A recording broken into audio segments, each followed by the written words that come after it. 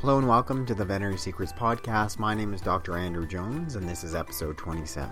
In today's episode, the big issue of overdiagnoses in human and veterinary medicine. It's bigger than you think. You'll hear about ringworm, what it really is, and how you can holistically treat it. Lastly, I'm going to discuss a new drug for inappetance in dogs and cats. Now Veterinary Secrets is on iTunes. Just go to iTunes and search for Veterinary Secrets. We're also on Stitcher. You can download the Stitcher app and search for Veterinary Secrets. I would definitely appreciate it if you would subscribe to my podcast and leave a review. You can do so on iTunes or Stitcher. Questions or comments, feel free to post a comment on my blog at veterinarysecrets.com/blog, or you can send me an email, and that's at podcast@veterinarysecrets.com. Let's get right into today's podcast, and the first topic is about overdiagnoses. Medical experts now agree that as a result of aggressive screening programs, we have an epidemic of cancer overdiagnosis in the United States and Canada. With mammograms finding tiny cancers and PSA tests discovering unpalpable prostate cancers, we're now unearthing some cancers far too early for our own good. So what does it mean to overdiagnose cancer? Well, according to a cancer epidemiologist, Ruth Etsoni, overdiagnosis occurs when screening tests detect a tumor that would not have presented clinically in the absence of screening.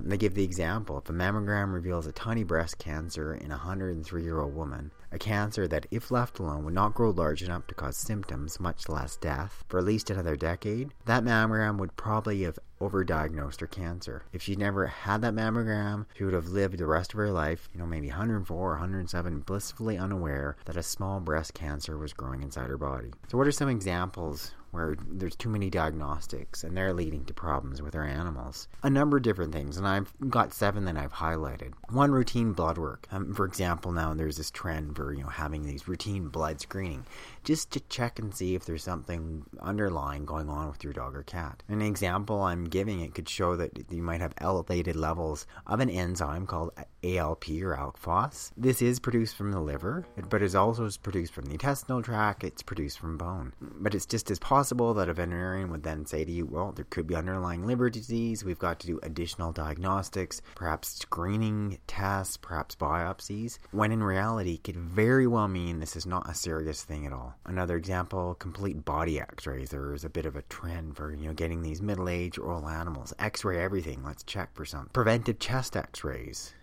This still is regularly being advised, especially with these older animals. The idea is that we're going to look and see, is the heart starting to get enlarged? Do we need to be concerned? My point that I'm trying to make here is, if you've got a dog or cat, they don't have clinical signs. There's such a big gray area with these, first of all, with these diagnostic texts being interpreted, the skill of the veterinarian looking at that x-ray, and you could send off those x-rays, to a couple different specialists. You may get 2 different diagnoses. It really depends on the quality of the x-ray machine itself and what they're looking at, the light, and how they interpret what they're seeing on those slides. Another example, ultrasounds, which are increasingly being advised for, preventive mass detection. So is the spleen just enlarged because that's just the normal size of your dog's spleen, or is it like a significant finding? In most cases, it probably isn't a significant finding, especially if you're dealing once again with an animal that has no underlying clinical signs. Pre-surgical blood work, another big issue, cause of contention. We've got these young, healthy, clinically sound animals. Is there a need for pre-surgical blood work? And if it happens, once again, is a slight elevation in a liver enzyme going to be picked up, and does it mean further diagnostics? When in reality, that could be just even normal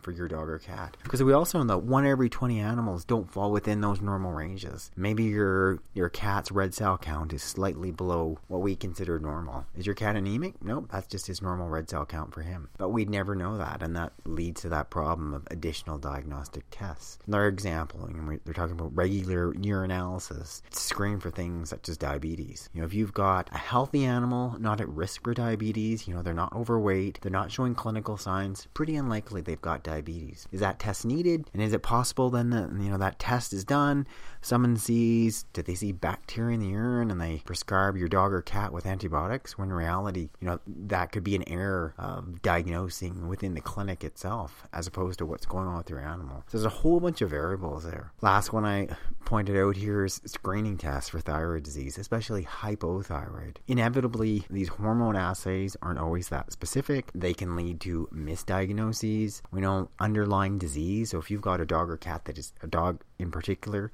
that is sick, and we screen them for hypothyroid, you might have artificially low levels of T4, when in reality they are not hypothyroid, but then that could lead to diagnoses of hypothyroidism and your animal's on medication that it didn't need to be on. So too many tests, they really can be hazardous both to your health and your pet's health. First of all, what I referenced earlier, because of the way normal values are determined, there's a good chance that 1 every 20 tests will give an abnormal result when that test is not really abnormal. This whole issue is the bell curve. We know that there's a bigger range than we're appreciating, and just because your dog or your cat falls at one end or the other, for instance, of maybe it's like thyroid levels, or maybe for instance it's the red cell count, are they anemic or not? That could be completely normal for your animal. False positives results become increasingly likely when a disease is rare and when the patient's history and clinical signs, physical exam don't already point to that diagnosis. It's a big point. You've got to back it up before you're gonna go down that rabbit hole. You have history, clinical signs, physical exam. Does that point towards that disease? If not, don't go down it. Following up on false positive tests can be a wild goose chase with more unnecessary tests and procedures. There's no way for us to tell whether a suspicious shadow on an x-ray represents a deadly disease or just a harmful artifact. Imaging procedures and other tests frequently identify things that are there that aren't clinical. Abnormal findings that are just mere curiosities, and they have no impact on the patient's health other than to cause sometimes unnecessary worry. Yes, you may have an enlarged pituitary gland. Maybe it's pituitary adenoma. Are you have any clinical signs from that? Quite likely not. Is it ever going to affect you as far as the length of life you're going to live? Cause any clinical signs? Probably not. So if you don't have signs related to that, it's just like a test that's even caused unnecessary worry. Some tests involve potentially harmful radiation, and even just the simple act of drawing blood can cause pain, bruising, and a risk of infection. Even minor risk not justified if the likelihood of benefit is too low. Then there's lab errors, machine malfunctions, misreading results, mixing up samples, recording and transcription errors. Overdiagnosis is leading to unnecessary tests, and these tests cost money, sometimes a lot of money. It's not healthy for your own wallet or just society in general. So the big conclusion to draw from this is every year, there's more and more tests being available for doctors, for veterinarians to order. You really have to have, in my opinion, veterinarians and doctors should not be ordering any of them without really good reason. It really needs to be guided by good judgment. You as a client, as a patient, you should not be hesitant to question your veterinarian, question your doctor, if you don't understand why a test is being done or what difference the results what they're going to make at all. Let's get on to the second part of today's podcast. It's on ringworm. So what is it? What are the signs? Typically, most time we're seeing it in cats. Your pet has areas of hair loss that are not itchy. Generally, there are circular, crusty scabs that are spreading. It's possible that you've gone into your veterinary clinic and they've diagnosed your cat or your dog with ringworm. Ringworm itself is not a worm. It's a fungus that lives in the hair follicle. It's often a cause of hair loss in young cats and pets with suppressed immune systems. It's highly contagious both to pets and people. So if you suspect it, it's important that you treat your pet before you get this. You don't want to get ringworm itself, but understanding that it's a fungus living in the hair follicles. So if you initially, especially if you've got a young cat, you've got this spreading areas of hair loss, you can get it diagnosed. You can go into your veterinarian, they can shine on a thing called a woods lamp, and especially if they put your cat in a dark room, they let this light heat up, pretty good chance you can get a diagnosis from that. And then they can also, try to grow that. It's called a fungal culture and confirm it. But most of the time, you can just even diagnose it with a woods lamp. So it's a pretty quick diagnosis. But then what else can you do about it? So conventionally, you're dealing with a couple different oral medications, but there are some alternative options. First, barber time. You want to trim the hair around the affected area. It's going to slow the spread of the ringworm and allow topical medication to be more effective. There's some topical antiseptic scrubs.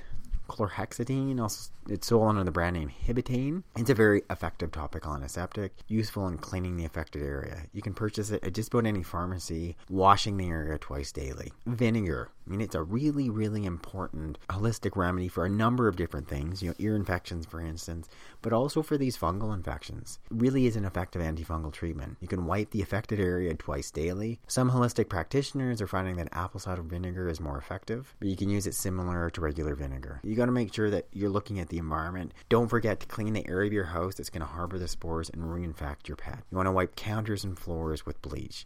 Vacuum the house well. Bleach your pet's bedding. There's a medication called Program, and if your cat is considered a carrier as generalized ringworm, you can ask your veterinarian about using it, and it's much less toxic than this older medication called griseofulvin or fulvicin. The last big thing I wanted to say with ringworm itself, actually there's a couple more remedies I'm going to discuss, but in terms of it can be really difficult to treat, and there are some cats that are going to need the conventional medication, but just be really cautious that you're given the lowest effective dose, and it's a pill that needs to be given with food. There's a mushroom called reishi mushrooms. Ringworm often occurs in pets with depressed immune systems. These mushrooms are an effective stimulant. The dose is 1 drop per pound of body weight twice daily of the tincture. A few different herbs I want to mention. One called neem. This is a herb called Arachidaca indica with antifungal and antiseptic qualities. The tincture can be applied topically twice daily to speed up healing. Calendula and aloe vera, they're two herbs that are both effective at giving symptomatic relief to the inflamed skin. You can use either the tincture or cream, applying it twice daily. Ginseng, it's another popular immune stimulant. The dose is 30 milligrams per pound of the dried herb twice daily, or 1 drop per pound twice daily of the tincture. And last, there's a homeopathic called pulsatilla. It's effective in cases of immunosuppression,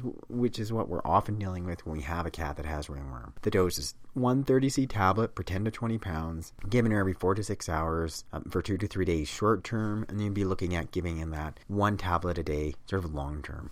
The one thing to say is that offering ringworm takes a long time to get rid of it before your body can fully clear it. You'd be looking at 3 months. So you would be looking at long-term treatment regardless, really making sure your cat isn't, reinfected. So you've cleaned the house really well, and you're really staying on top of the treatment, whether you're giving it orally or whether you're giving something topically, to really make sure that we suppress so that that ringworm itself, that fungus, can't spread into the rest of your pet's body. The last section of the podcast was just an article that came out on DVM 360 about some new solutions for inappetance. In the next couple of years, there can be some new tools available to address inappetance in both dogs and cats. It's a real big issue. You've got a dog or a cat that won't eat. Like, what else can you give them? We don't have many conventional options. This new product, which is being developed by a pet therapeutics company called Aratana, is an oral delivery of capromelin, a small molecule that mimics ghrelin, the naturally occurring hormone that stimulates appetite, increases body weight, and increases serum growth hormone levels. They've said they've recently done a study from the pivotal field effectiveness study of this drug called capromelin in dogs, and company reps are saying they continue to anticipate approval of the product for mid-2016. So coming up pretty quick. In July 2015, they announced positive results in a pilot field study using it in cats, and they expect FDA approval 2018. Some other drugs that are currently used right now conventionally, diazepam or oxazepam in cats, the benzodiazepines. So diazepam is Valium. The benzodiazepines bind to GABA receptors, enhance the sensory characteristics of food, such as taste. Because the food becomes more palatable, they can produce a voracious increase in food consumption. But the drugs themselves don't directly modulate hunger. Cyproheptadine in cats, it's an antihistamine with serotonin receptor antagonist activity. And that's one that I definitely used in practice. So what it does, it releases endogenous opiates, which stimulate appetite, but the serotonin inhibits the release. So by blocking serotonin, so what it's done is blocking this serotonin to be produced. These endogenous opiates can then work. In other words, they can actually make your cat feel hungry. Another appetite stimulant called mirtazapine. It's an antidepressant. In addition to stimulating appetite, it also makes it less likely for your cat to be vomiting or throwing up, or dog throwing up, because that antiemetic effects. There's an old synthetic progestin called megestrol acetate. We don't use it very often, but it did work as an appetite stimulant. And then some of the more common steroids, prednisone or prednisolone in dogs and cats. The glucocorticoids stimulate gluconeogenesis or insulin antagonists, and they can actually induce, your dog or cat to start eating again. So there are some additional things that your veterinary may consider, but just knowing that there is a new drug coming out which looks promising, because it's a real big deal when we just can't get your animals to eat for different reasons, especially these cats that have fatty liver. If we just get them eating again, not go for a prolonged period of inappetance, maybe we could avoid it or easily treat it. So thanks for listening to this edition of Veterinary Secrets and this podcast. If you have any questions or comments on the show, feel free to send me an email. That's at podcast@veterinarysecrets.com, or feel free to post a comment on my blog at veterinarysecrets.com/blog, and I'll have the podcast up there. And thanks again for listening, and I'll talk to you again next week. This is Dr. Andrew Jones.